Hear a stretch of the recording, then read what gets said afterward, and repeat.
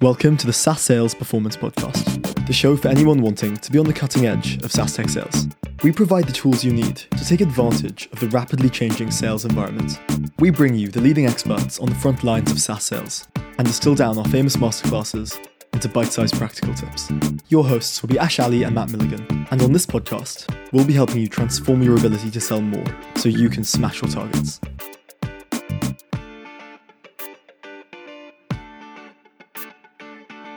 Welcome back to another episode of the SaaS Sales Performance Podcast, and continuing the theme this week with another fantastic sales leader on the show. Today, we're going to be jumping in to discuss a topic which is close to the heart of many revenue leaders who are navigating a changing market.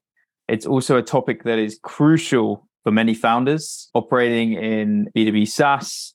Today's topic is going to be centered around pricing and packaging, which, as many of us listening to the show on a regular basis will know, it's far easier said than done. And it's a tremendously difficult thing to get right. And it's a very difficult thing to keep updated and keep evolving with the market as you scale. Really excited about today's topic and excited about today's guest. Today's guest is a friend of the show's Jens Massaert. Jens, you and I got to know each other over the last 12 months, perhaps through your previous role. You've been leading sales teams for many years. You've been on both sides of the fence as an individual contributor as well as a sales leader.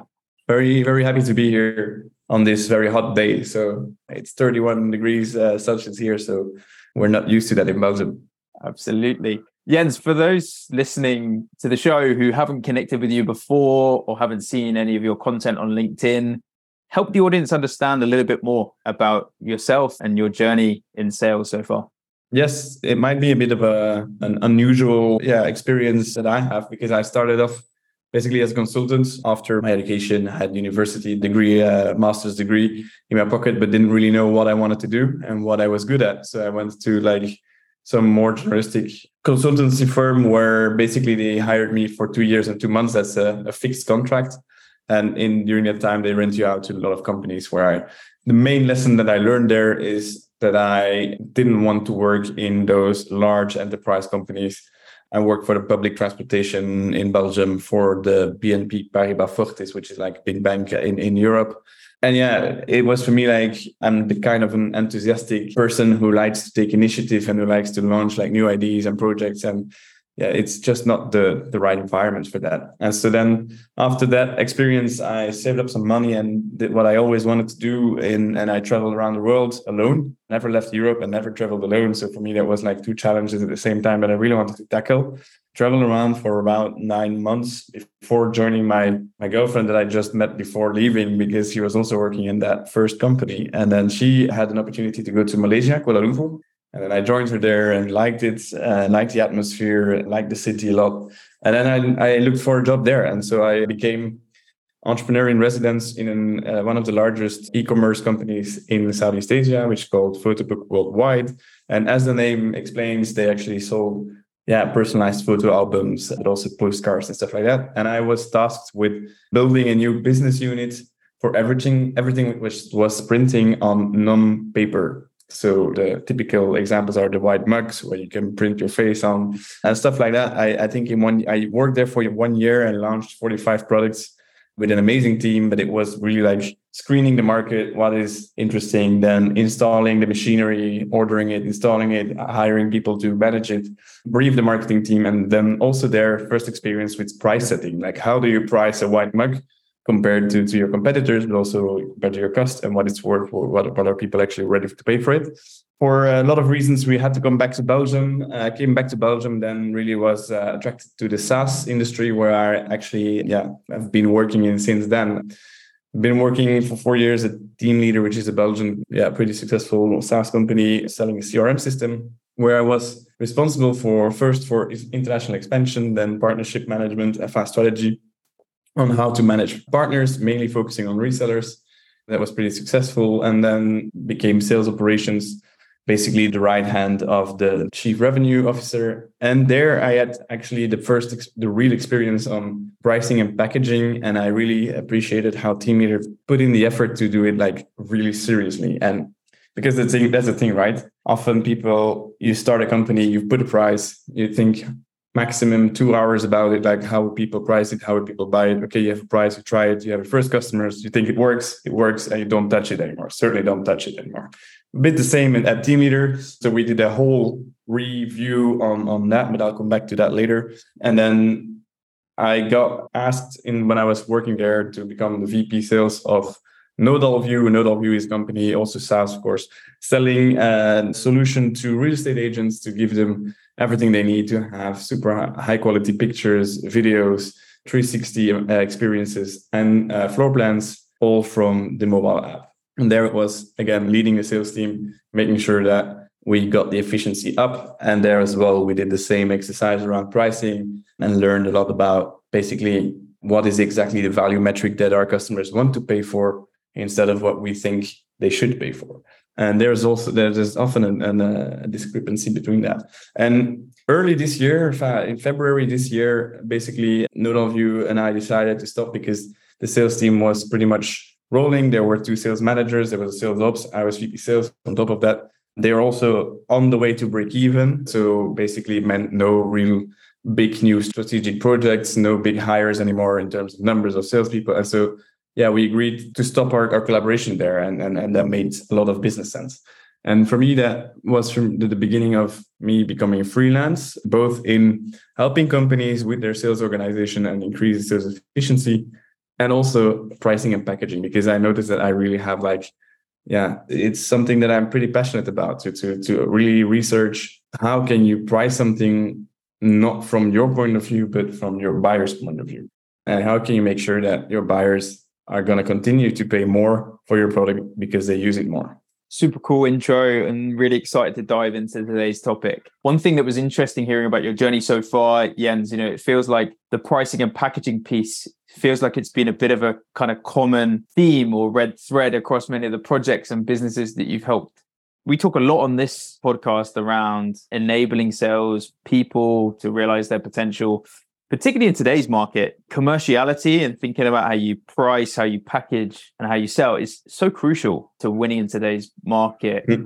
Help us understand, maybe take us from the top. What are the sorts of things that we as revenue leaders, as founders of businesses should be thinking about when it comes to pricing our products? Because, I'll give from my personal experience, the lazy way is you just go to some adjacent players in the market and you look at a kind of ballpark pricing point that they're taking to market, and then you go a little bit above or a little bit below. The dumb, lazy way, but what's the better way?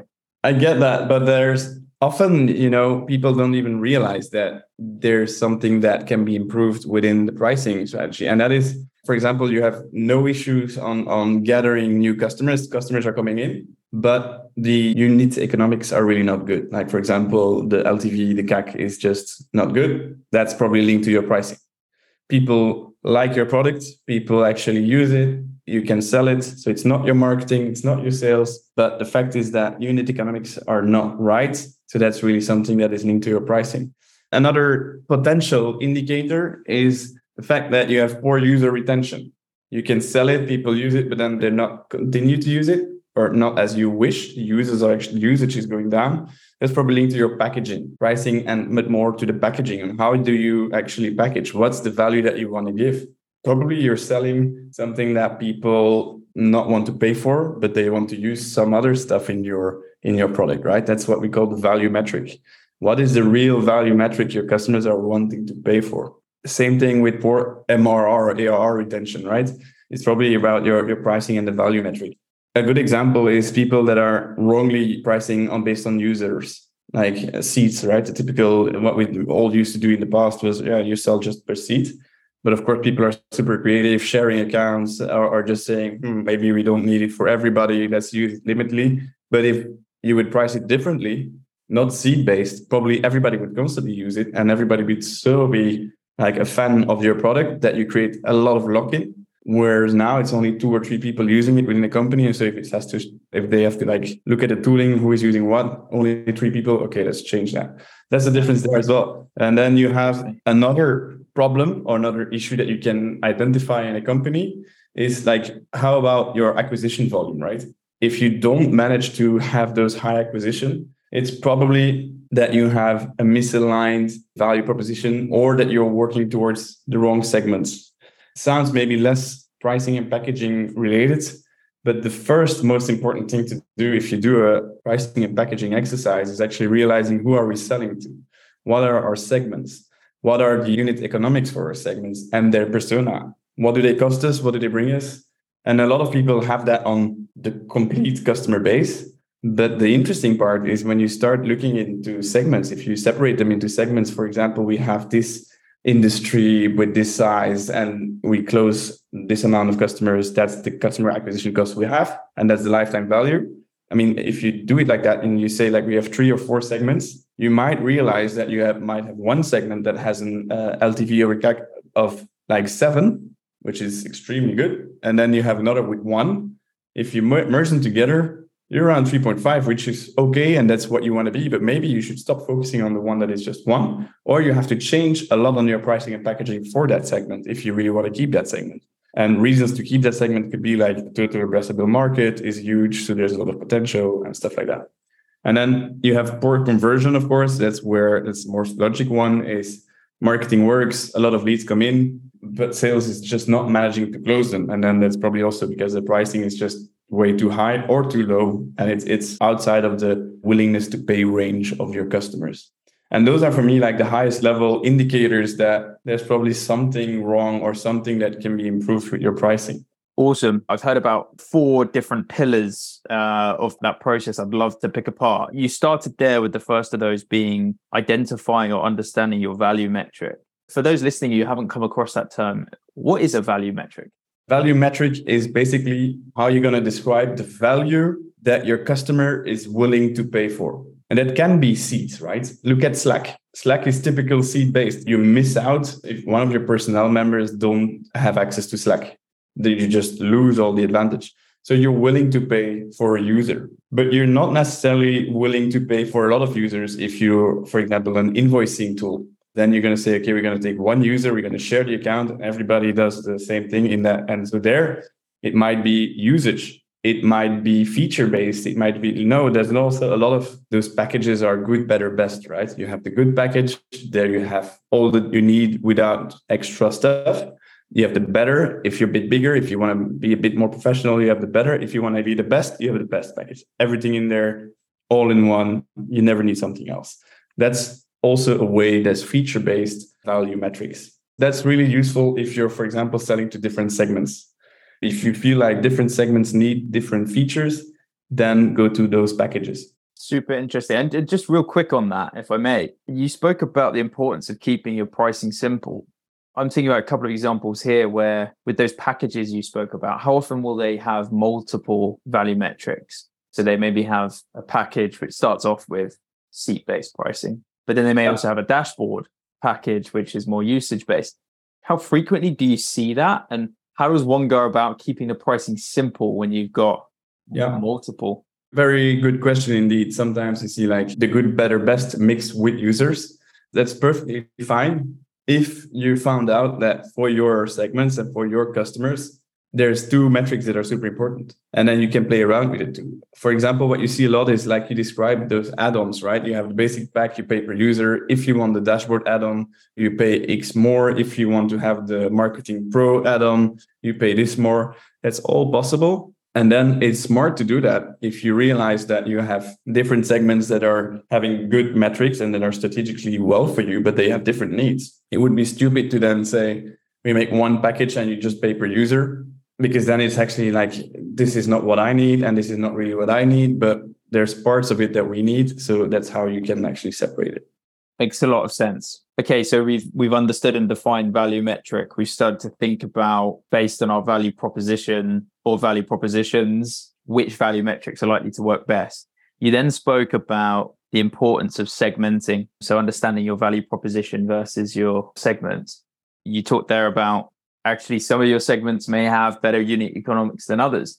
How do you go about starting to think about doing that exercise? Like, what does that look like? That's a very good question. And for starters, it's very difficult to do that for early stage startups, right? You have to have a bit of a customer base to really look into a couple of metrics. But I always start with the very typical things, like the general things that people use, right? The markets, like geography, the industry, the company size, company revenue, really what's important for your type of solution that you're selling. What does that resonate with? But then you go like, do we see any product usage difference? And then you start with those. Maybe you start with 6 segments that you think, okay, those are potential segments that might be worthy to separate. Do they use our product differently? If you see differences, that's really like, okay, they have different needs. And that's really where you have to then dig into and see like, what are the features that they use? But even more, why do they use them, right? What is the job to be done? What is the end value that they actually need? And to make that clear, I like to use the very typical common example that I learned already back at school. But it's like when I try to sell you a drilling machine, I'm not selling you the machines, talking about the features of the machine, right? You have 18 different speeds. You have the hammering option. You have a safety button here, whatever.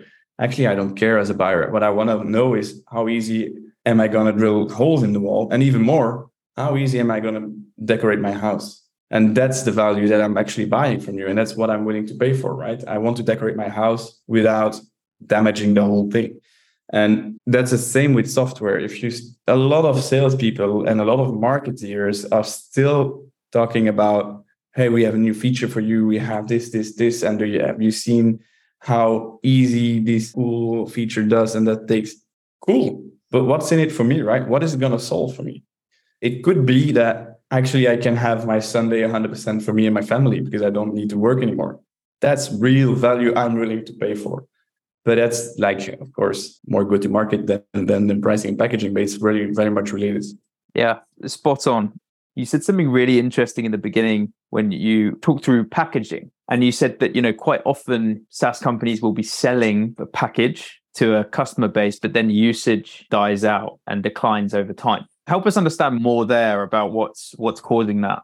If you have like a bad or a poor user retention base, that's basically that probably your packaging is not right for the users that you're aiming for. Or again, the value metric, it's mainly like, what am I paying for and what am I actually using? And if that is not aligned at a certain moment, you know that you're going to lose your customer.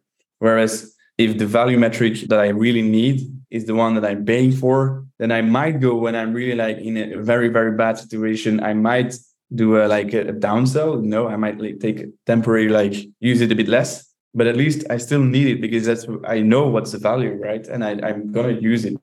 And that's also something that I see a lot with customers or with people in the SaaS industry that are struggling with their pricing is what do you add and where do you stop adding stuff to packages? How do you recognize that value metric? How do you actually know? And then I said, ask them, right? You have to just do surveys. And it's pretty nice ways to do that. Just like, what's your most preferred feature? What's your least preferred feature? And you in a bunch of 5, and then you constantly mix them up. And you make sure that you send that to your segments that you want to target. And then kind of value metrics. It's going to give you a lot of insights. And I think I talked to you previously as well about the McDonald's example, right? Like you have the leaders, the fillers, and the killers. And the trigger is really the burger, right? Everybody goes in with one thing in mind. I want to have my burger. And then you have the fillers, which are the fries and the Coke. You pull your customer in with the burger. Find your own burger. If you find your burger, that's probably going to be your value metric. And then you can add on relevant fillers. But also don't forget that you have killers. And the killers are the ones that you have to either get out and just stop developing or repackage completely and try to find another way to sell them, another market, another segment. And that's, for example, what McDonald's did with the coffee, right? They tried the coffee just to add on, but of course, nobody takes a coffee with their burger, even not after the burger, which was initially the idea. Because in the restaurant, everybody takes coffee after your lunch. In McDonald's, nobody did it. Hence, they just killed it and they repackaged it in the cafe. But at least everybody goes in the morning now also to McDonald's to get their coffee. How cool is that? And that's exactly the same what you can achieve exactly the same with software. I just think that's such a simple framework that splits it out so well. What I'm thinking about is, in your experience, what should leaders be thinking about in their trigger? Should the trigger always be the highest value part of your product? Or quite often do you see companies sometimes create like a lower value but quick and easy trigger that gets them in, and then actually it's the filler that's that's a really, really, really good question. And that's something that is really different based on every situation. But often it is the one thing that people are already like actively looking for a solution on. How can I get better performance metrics for my sales team? And then of course, UHubs pops up. And then if I see UHubs and I see just like a very, very easy plugin that I want to start with, because that's probably what I'm looking for. Just something that is easy to plug and play. And that's your burger. And then your fillers are all the nice things that I can add on top of it. By the time I need my mayonnaise, we might be already 1 year further, right?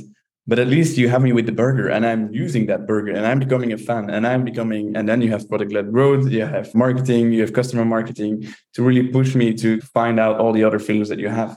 And that's something that really works well. Sometimes the burger is sneaked in by developers that are like getting a free access. I think Figma is a good example of that, right? Figma is just like free. And then some people in your company start using it because it's easy. And then they share it. And then all of a sudden, now you're a small team. So you have to pay for a small team. And it comes bigger and bigger and bigger and bigger. And that's just fillers. I mean, more and more seats.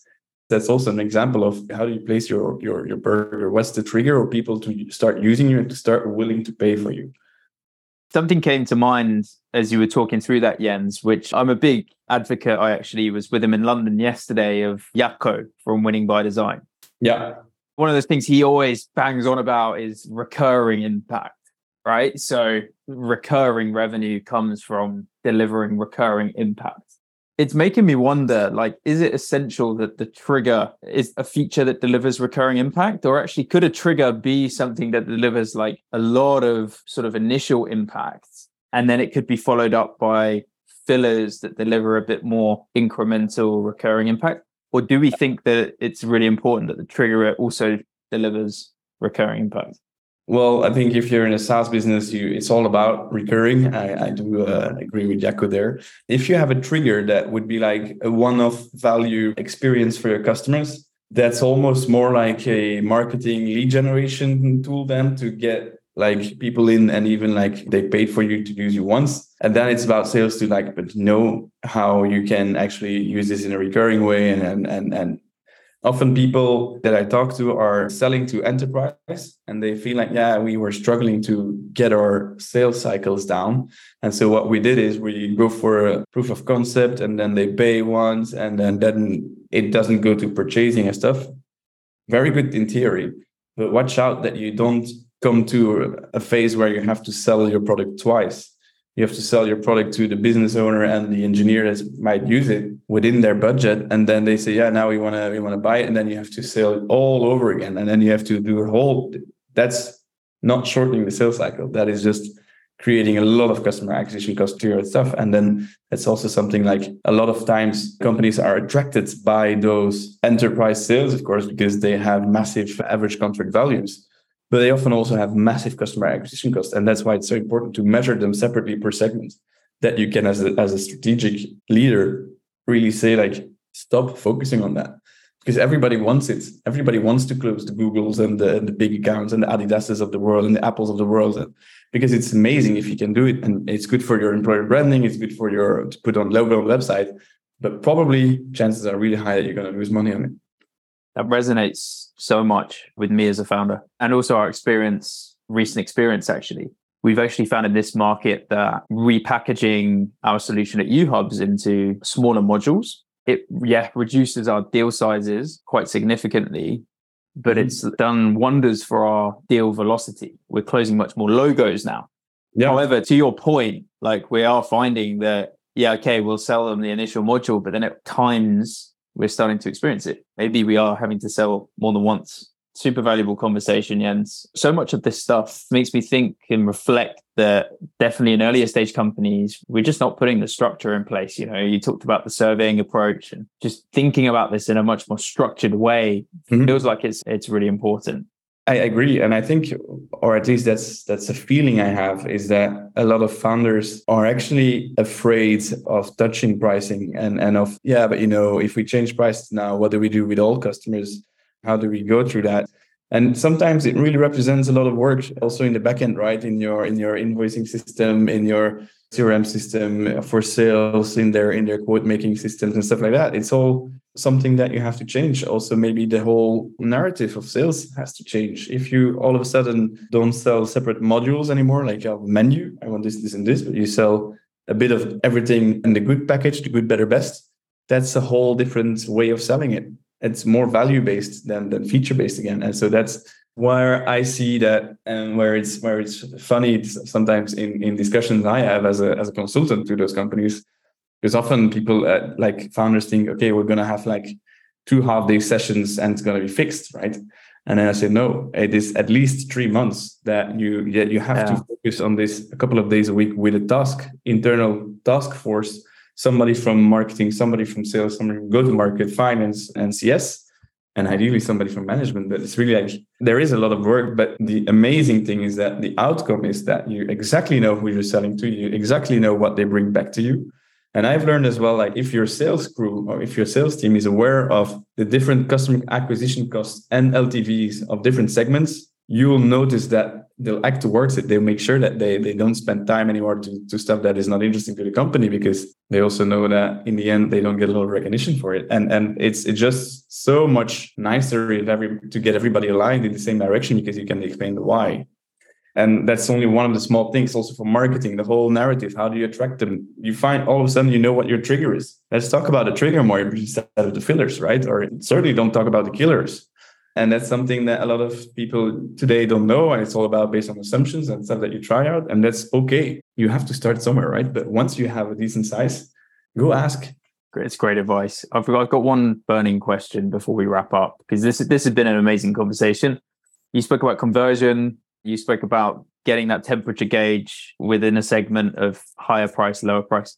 Like in your experience, what's better, to err on the side of too high or too low? Straight in the middle. Do you go for 50 euros a month or 70 euros a month for low value stuff? Yeah, I would recommend going for 60, because that's really the ideal price point. Often then you can start to play around with that. We're going to go for the 50. And if you found like there was interesting fillers that people also indicated like as a second or third most preferred thing, then you have the trigger for 50 euros. Do you want the filler as 20 euros on top? And you know that what they want to pay for it, and that gives you the insights to basically do the research to gather the pieces of the puzzle and then have fun making the puzzle. It's really like important to, if you have made a form of puzzle, look back and like take the data of 2 quarters and put it through your new packages and see what happens in the metrics. And that's really cool to see as well. Like, okay, we would have this much more new revenue. We would have this much less CAC or higher LTV or not. And then you can see, okay, maybe not the best idea to go forward. Let's go back to the drawing boards. Jens, really enjoyed the discussion today. And thanks so much for coming on the show and sharing your insights so generously with the community. We've got about 60% of this listener base is North American.